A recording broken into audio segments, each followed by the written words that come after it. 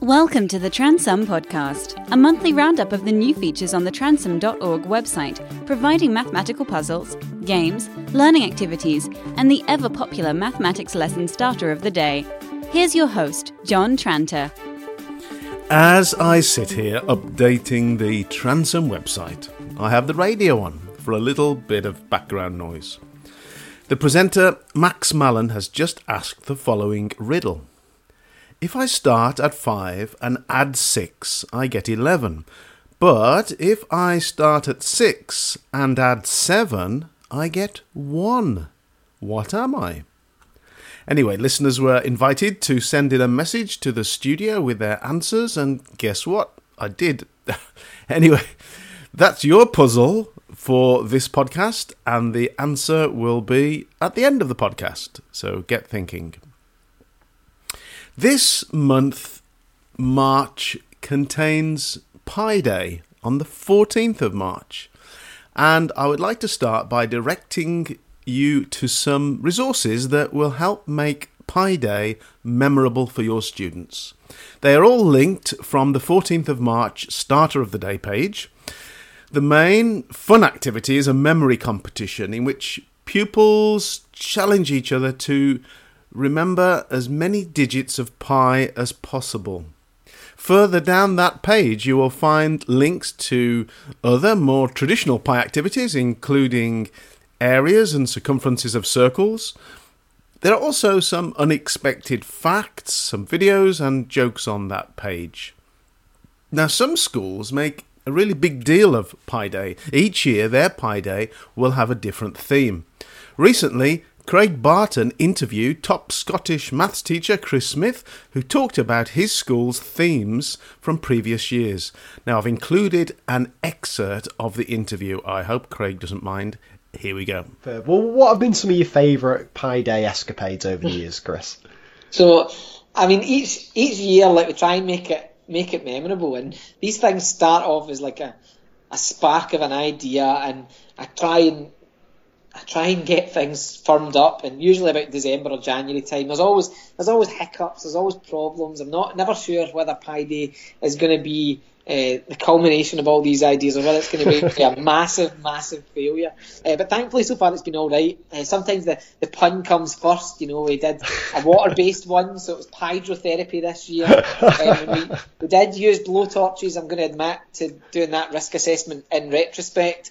But that was for pyrotechnics. We built pie scrapers, and we've done loads of things. I think my favourite year, though, is still 2013, and we did two things that year. One was that we wrote the lyrics for and performed the Pi MCA, and one of the things I love about this is that it was not my idea. Okay, I was willing to run with it, but this was a boy Joe said, "Sir, you know, what about a maths song? You know, instead of the YMCA, why don't we do the Pi MCA, the Pi Maths Class Anthem?" Do you know what I mean? And I just thought that was brilliant. And so we took that and we wrote a whole bunch of lyrics. I brought the piano into the class. The kids said, "Right, we'll make up a wee dance routine for the chorus where we pair up to form the letter Pi. Since we're doing a village people tribute, we should all wear fake moustaches." So these guys were going for it big time. And so we filmed this and recorded it, and it was just brilliant. These guys have all finished school. They've left school. They're off to do a variety of things, and I know how their lives have panned out. You know, some of them are off at university. Some have had tough things to go through. But as I look at those pictures, I see a bunch of kids who were really enthusiastic, really, you know, singing their hearts out, shouting about Pi, and that when it came to the Museum of Maths in New York, MoMath, they had a Pi song competition, and the Pi MCA was like the winner for that for their age category. It's sort of like international music competition. So amazing. So I love the Pi MCA, and I still watch it, and I still appreciate Kevin dancing up in the back left corner. He is amazing. He's a thing to behold. But that. You are listening to the Transum Podcast. You can find Transum Mathematics at www.transum.org. Excellent. So please let me know what you end up doing on Pi Day. It would be really interested to collect some ideas together. Now, Transum has a finger in every pie, pun intended. You can follow Transum on Twitter. You can like the Transum Facebook page. You can listen, share, and thumbs up the podcast on Stitcher or on Apple Podcasts. So lots of places to go and find Transum on different platforms and to give some support. That'd be great. During February, the volume and the surface area activities were updated on the Transum website. There are now more questions grouped into more levels and additionally more exam-style questions for the older students. Not all levels will be suitable for every student, so you will need to click on the description tab to see the content of the levels and then direct your pupils to the appropriate level. Continuing the story of me listening to the radio as I work, last Sunday, Elaine Page on BBC Radio 2 had a 2-hour programme in which every song she played had a number in the title. My immediate reaction was, wow, this is a great idea for a Transum activity, maybe. But then, on further reflection, I decided that you had to be of a certain age to know the song she was playing, so I tossed the idea into the bin. But if you'd like to link to that, if you are of a certain age perhaps, I've put the link, as well as the link to everything else I mention in this podcast, at transum.org/newsletter.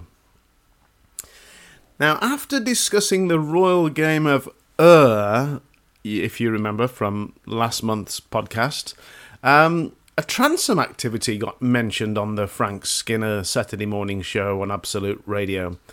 If you haven't used the Remainder Race yet, which is the game that was based on the royal game of anyway, I highly recommend it. It is the moves are determined by calculating remainders. So there's a bit of numeracy in there, a lot of strategy, and it provides a fun numeracy practice in the last 20 minutes of your lesson. Anyway, just as before, I've borrowed this little excerpt from Frank's show when they're talking about the remainder race. Here we go. Funny thoughts on the royal game of at the British Museum. Oh, yes. From Frank on the radio. I've created a basic maths version of the game called Remainder Race. You could play it with your son, Buzz.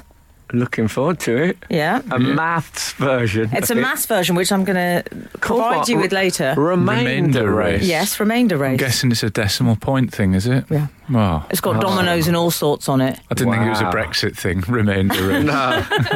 No, I think that's gone now. Yeah, you're right. They've had that argument. Okay, well, that's lovely. Yeah. I love a maths-based game. And we've had some... I don't, but I'll lose. Are they giving us the rules, or are they not telling us? I'll share them with you later. It looks good. It looks an interesting Is it a read. detailed rule analysis? Oh, there's all sorts going on. There's a link and everything. Wow. A 2018 paper suggesting that people who have a surname beginning with a letter towards the end of the alphabet are more likely to end up academically and professionally undistinguished. How did I know this? Yes, you guessed it, on the radio. Well, not strictly the radio, but a podcast called No Such Thing as a Fish. Here we go. Okay, it's time for fact number 2, and that is James. Okay, my fact this week is that a 2018 paper suggesting that people who have a surname which occurs towards the end of the alphabet are more likely to end up academically and professionally undistinguished was co-authored by Professor Jeffrey Zaks. I love co-author because he couldn't even individually author his own paper. And he co-authored it with the guy whose name was Corley, beginning with C. Yeah. So, yeah. He was the brains behind it, wasn't he? The C guy. Well, Jeffrey Zaks is quite cool, actually. He's a University of Boulder psychologist, and I listened to an interview with him on a radio show called Top of the Mind. And they asked him, is the reason you're doing this because obviously you had a bad time of it because of your name? And he said he was sensitized to the issue because of that, but actually it doesn't affect him because according to their study, it doesn't affect people who are distinguished in any other way. So if you're kind of top of your class at school or bottom of your class, or you look different, or you're more attractive or less attractive, it doesn't really affect you. It only affects people who are right in the middle.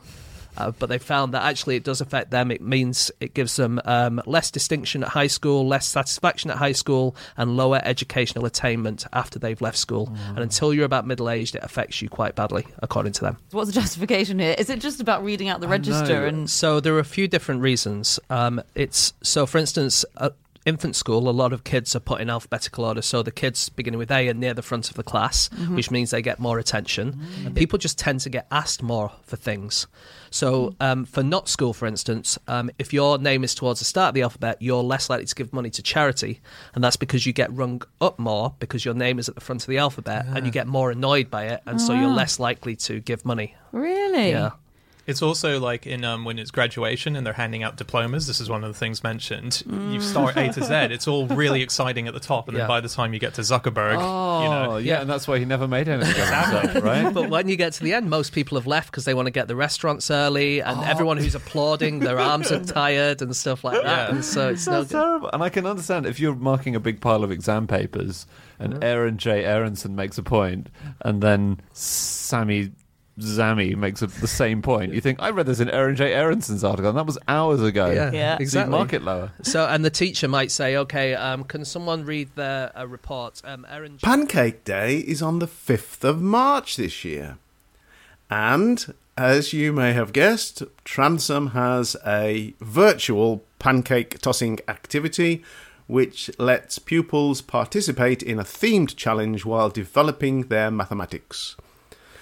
In fact, you could also demonstrate the rules using real pancakes, which the pupils could then eat at the end of the lesson with lashings of sugar and lemon juice. Or maybe not. Anyway, the link to the virtual activity can be found in the newsletter, transom.org/newsletter. Okay, so the answer to the puzzle of this month is a clock.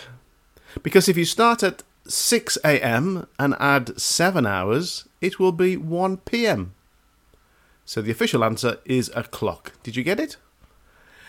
Well, that's all for this month. Enjoy your pancakes and pies. Bye. Thank you for downloading and listening to the Transom podcast. You can find the website at www.transom.org, where you're welcome to use all of the activities absolutely free, or jump in with both feet and become a Transom subscriber.